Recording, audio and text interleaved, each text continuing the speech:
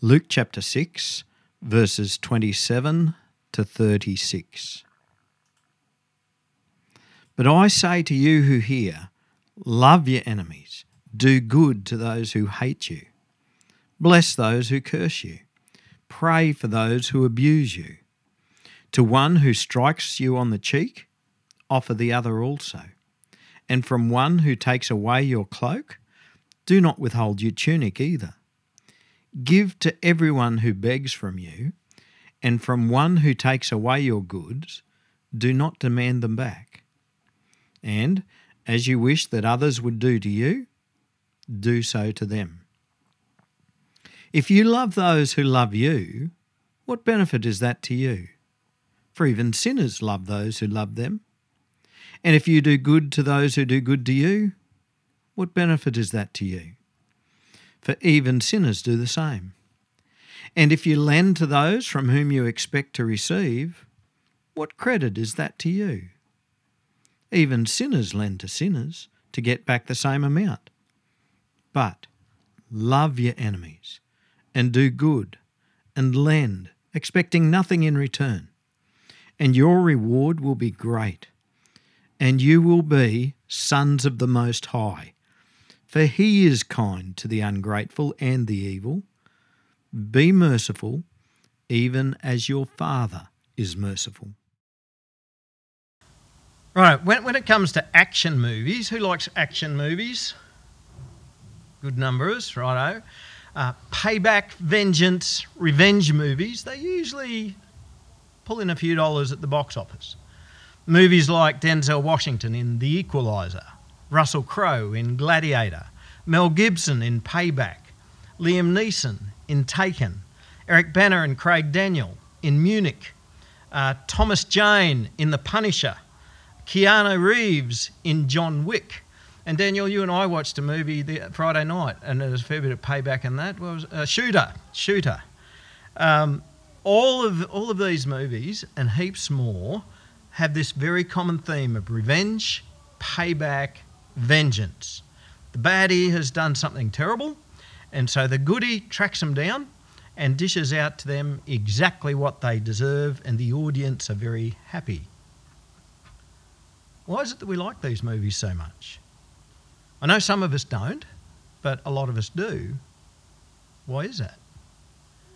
Well, it might be just because we love action movies and they're all action movies. But if we're honest, it just might be that in some circumstances we like the thought of violence. But of course, only violence if it's getting done to somebody who really deserves it. And before we jump up and down and protest our innocence, that, we would never wish violence upon anyone, and no godly person would ever do that, I want to point you to Psalm 137. It was a psalm which was made famous by Boney M. By the rivers of Babylon. Now, the young folk have no idea what I'm talking about. Do you not even know, Laura, what I'm talking about? Oh, my goodness, I'm older than I think. Psalm 137 is the people of God crying out against their oppressors, the Babylonians. The Babylonians had done terrible things to them. They'd taken them as captives. And that psalm, it has a verse which is not included in the Boney M song, reading from verse 8, O daughter of Babylon, doomed to be destroyed, blessed is he who repays you with what you have done to us. Blessed shall he be who takes your little ones and dashes them against the rock. Oh, did you know that was in the Bible? Did you? Some did. That sounds awful. But these were people who were crying out from the pain that the Babylonians had inflicted upon them. That's exactly what the Babylonians had done to their children. Dashed their heads against the rocks. And so revenge movies, they're just another thing that tap into our base human instinct for revenge. To see justice done, yes, but vengeful justice. And so the base human desire is for us ourselves to be the ones who wield the justice. I'll get you back for that. You're not going to get away with it. And it is a base human instinct. My parents never ever taught me how to retaliate. It was quite natural for me to thump my brother when he picked on me. Did anybody else find that natural with their brothers and sisters? And because of this base human instinct we have, the way of Jesus is pretty much a completely foreign concept. What does the world tell us? And psychologists teach us? We're taught to stand up for yourself.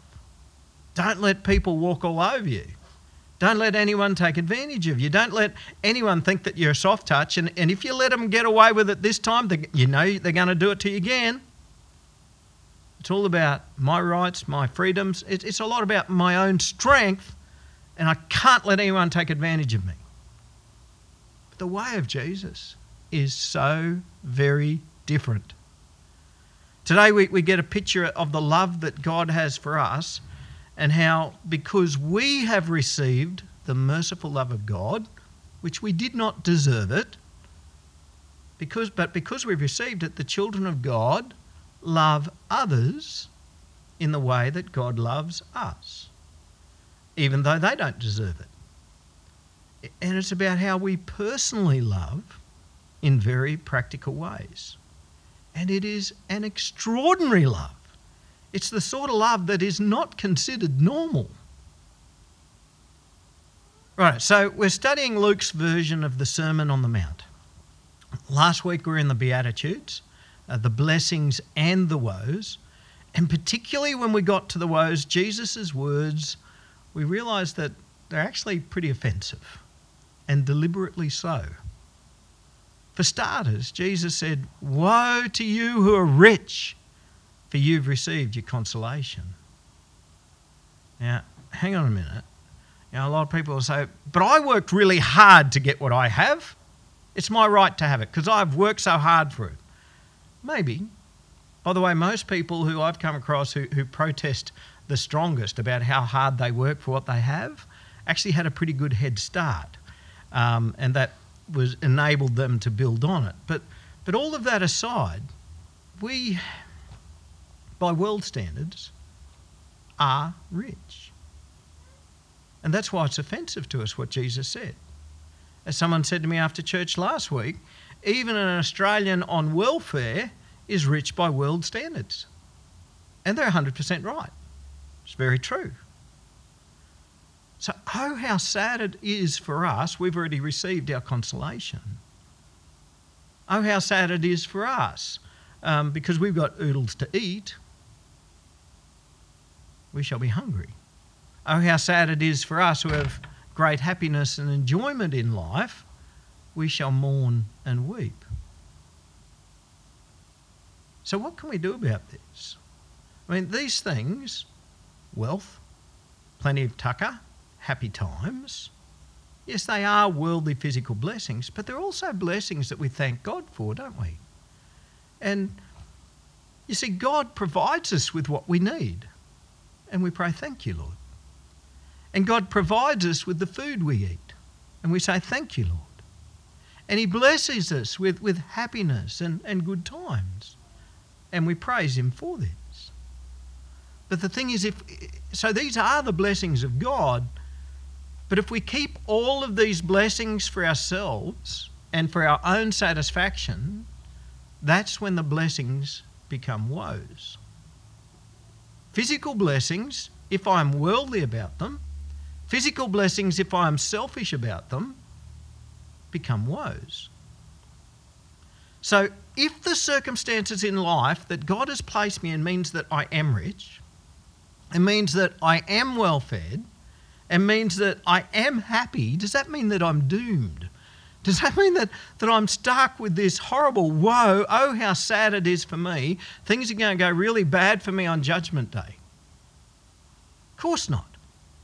And we touched on this last week, and this is what we're going to be building on this week. It's what we do with what we have. But where do we begin? Well, we have to begin with salvation. I want to assure you that the Lord has forgiven your sins. Through faith in the Lord Jesus Christ and through repentance of sins, we have been saved by grace. That means it's a free gift from God. And so this whole section here of extraordinary love and mercy is about us being faithful sons and daughters of our Heavenly Father. As the children of God, we love others as our Heavenly Father has loved us. Because God has been great in mercy toward us, we are great in mercy toward others. Chip off the old block, if you like. And so, in our Lord Jesus Christ, we use everything that God has blessed us with love and mercy toward others. Now, the extraordinary love that Jesus is on about here, it's not an affection, and it's not an emotion, and it's not a feeling. It's about willing service. And it's not a love which is restrained in any way to a feeling. It's something which is expressed, and it's expressed in actions. Every word of Jesus in today's Bible reading is about what we do. It's about how we give. It's about how we treat others. It's about how we serve. It's about being merciful. It's about doing good. Why? Because as disciples of Jesus, we become just like our Heavenly Father. And He expects us to. Right, so the first lesson is love those who oppose you. Now, this can be really hard. Out of the 4 woes and the 4 blessings, the ones that Jesus had most to say about were to do with being hated, being mistreated, being excluded, or to use today's language, being cancelled because of our relationship with Jesus.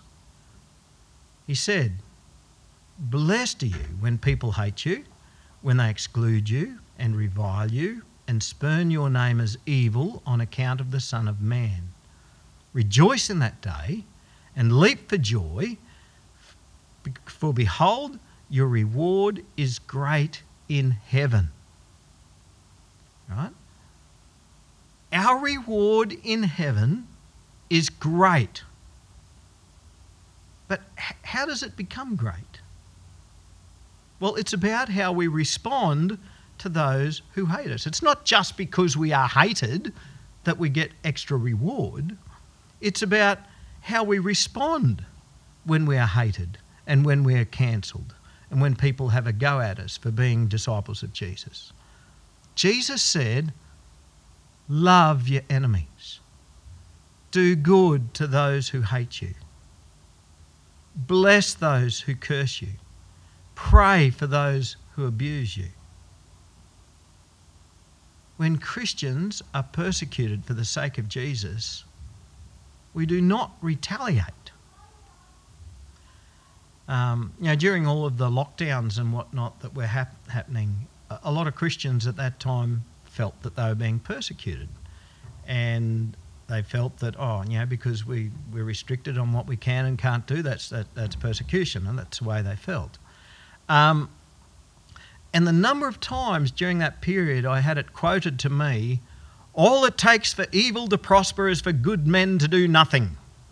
And of course, by the way, can anyone tell me where that is in the Bible? Pop quiz? I'm glad to hear that because it's not there. It's not from the Bible. It's a quote, I think it might have been from one of the Kennedys, I think. Not sure. But of course, what they were saying is we need to jump up and down about this. We need to fight about this. We need to fight and push back to make sure that we're not being persecuted in the way that we are. Now, that's not at all true. Disciples of Jesus, when they are persecuted for being Christians, we do not retaliate. But we do something. It is right when it says all it takes for evil to prosper is for good men to do nothing, because disciples of Jesus don't just not retaliate, we do something. What do? We do good. We do good.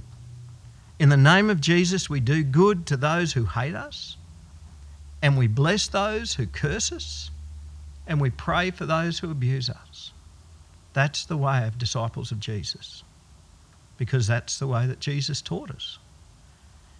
If someone gives you an uppercut on the jaw, or if they slap you on the face, we turn the other cheek. Now, for some of you, that will be completely different to your upbringing, but it's the way of Jesus. And one commentary I read summed it up like this: love is available, vulnerable, and subject to repeated abuse. Love is available. Okay, we can go along with that, can't we? Yep. We are told to love others. We give love. Love is vulnerable. That's a bit tough, but it's true, isn't it? That as we love unconditionally other people, it does leave us a bit vulnerable. And love is subject to repeated abuse. That's what turning the other cheek is about. It means that we don't retaliate this time, and guess what? That might mean that we cop it again.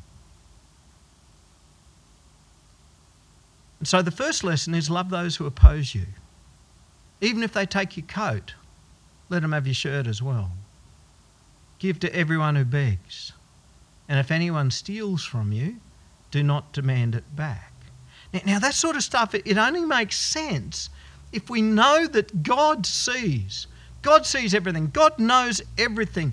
And God will reward his faithful who do good, even when they have had evil done to them. But you know what? We also know that God is the one who will bring his judgment.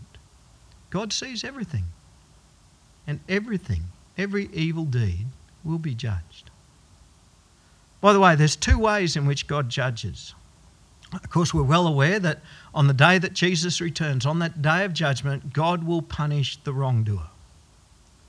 But we also need to remember that the authorities are God's appointed servants to administer justice and to punish the wrongdoer today. And so Jesus' words here are not about a political turning of the other cheek, right? So if another nation invades Australia, it's not right for Australia to go, oh, well, we're not going to defend ourselves. It is, Australia has been appointed to do defence, and that's godly. And likewise, it's not right for there to be societal laxness in law and law enforcement. It is right for the police and the law courts to convict and punish the wrongdoer. They are serving God when they do this. And as one of the children said here before, when Robin asked the children, and what would you do if somebody takes your lunch? They said, well, we'll tell the teacher. Of course, they are the authorities who will administer justice there and then. But the child might then the next day take some extra lunch to share with the one who has nothing. And so Jesus' words here, they're not about politics, they're not about law and order. It's for us personally as disciples of Jesus. We love those who oppose us, and we do good for them, and we do it knowing that God's got this. God sees, God knows, and he rewards his faithful. The second lesson is do to others what you would like them to do to you. This is about giving and serving way beyond what a person deserves or what they've earned. For disciples of Jesus, our love and service for others is so lavish, it goes beyond what they deserve. Jesus tells us here that if we only love those who love us, what benefit is that to us? By the way, in the Greek, the word that's used there, depending on your version, for benefit or credit, the word that's actually used there in the Greek is charis, which is the word for grace. Charis is the favour of a superior, in this case, God. So if you love only those who love you, what grace is that for you? What favour of God is that for you? Now, if you're anything like me, you probably think along the lines of, well, I'll be nice to you just as soon as you're a bit nicer to me. Or I'll give you a bit of help just as soon as you earn it. Does anyone else sort of generally think along those lines? Yeah. But the way of Jesus is we got to be better than that. We are to be like our Heavenly Father. Even sinners love those who love them. How are we any different if we only love those who love us? Even sinners do good for those who do good to them. How are we any better if we only do good to those who do good to us? Even sinners will lend stuff to people that they're sure they're going to get back from and profit from it, or who will loan stuff to them in return. How are we any better if we do the same? We do to others what we would like them to do to us. Which brings us to the third lesson. The divine standard, the way of God. Our Heavenly Father is kind to the ungrateful. And He's kind to the evil. In other words, He's merciful and gracious. While we were evil, God was kind to us. While we were still sinners, He gave His Son to die for us. Love, kindness, mercy. Give, do good, lend, expecting nothing in return. Verse 35 sums it up.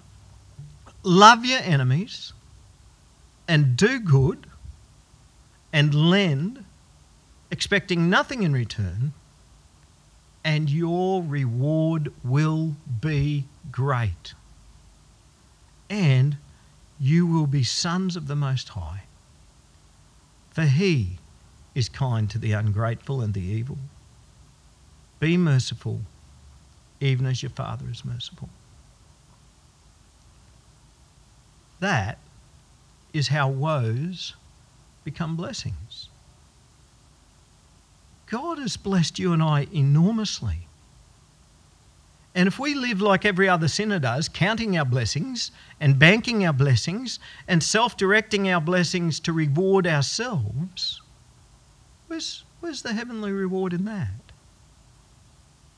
That comes under the category of woe. Oh, how bad it is for you. But if we love and are kind and merciful, if we give to those who are in genuine need, if we do good, even to people who don't treat us nicely, if we loan, not being sure that we're actually going to get it back, and we do these things knowing full well that this sort of love is going to cost us, it makes us vulnerable. It means we could be open to repeated abuse. But if we love like God loves, then blessed we will be indeed. Great is the grace. Great is the reward. Great is the favour of God, because He delights in those who follow after His ways. Aren't you glad we're studying the gospel? Teachings of Jesus are some of the most challenging words, some of the most confronting words in the whole of the Bible. Let's pray. Heavenly Father, we are so thankful that You are merciful, that You are kind to the ungrateful, kind to the evil, because that was us. It was while we were evil and it is while we were ungrateful that you sent your Son to die on the cross. It is by your grace and mercy that it is even possible for us to enter the kingdom of heaven. And so our hearts overflow with thanks. And Lord, give us the mind of Christ. Help us to be loving. Help us to be gracious and merciful. Help us to be like our Heavenly Father. Lord, remove from us the pride that we hold on to, that pride that neglects the plight of our fellow man, that pride and selfishness that says, you don't deserve it, you can't be trusted, you hurt me. Lord, give us hearts of love. Love for those who don't deserve it. Service for those who would never be of service to us. Doing good to those who have probably never done anything good in their life. I guess what we're praying for, Lord, is a complete transformation. Take our wicked hearts and fill us with love and mercy. In Jesus' name, amen.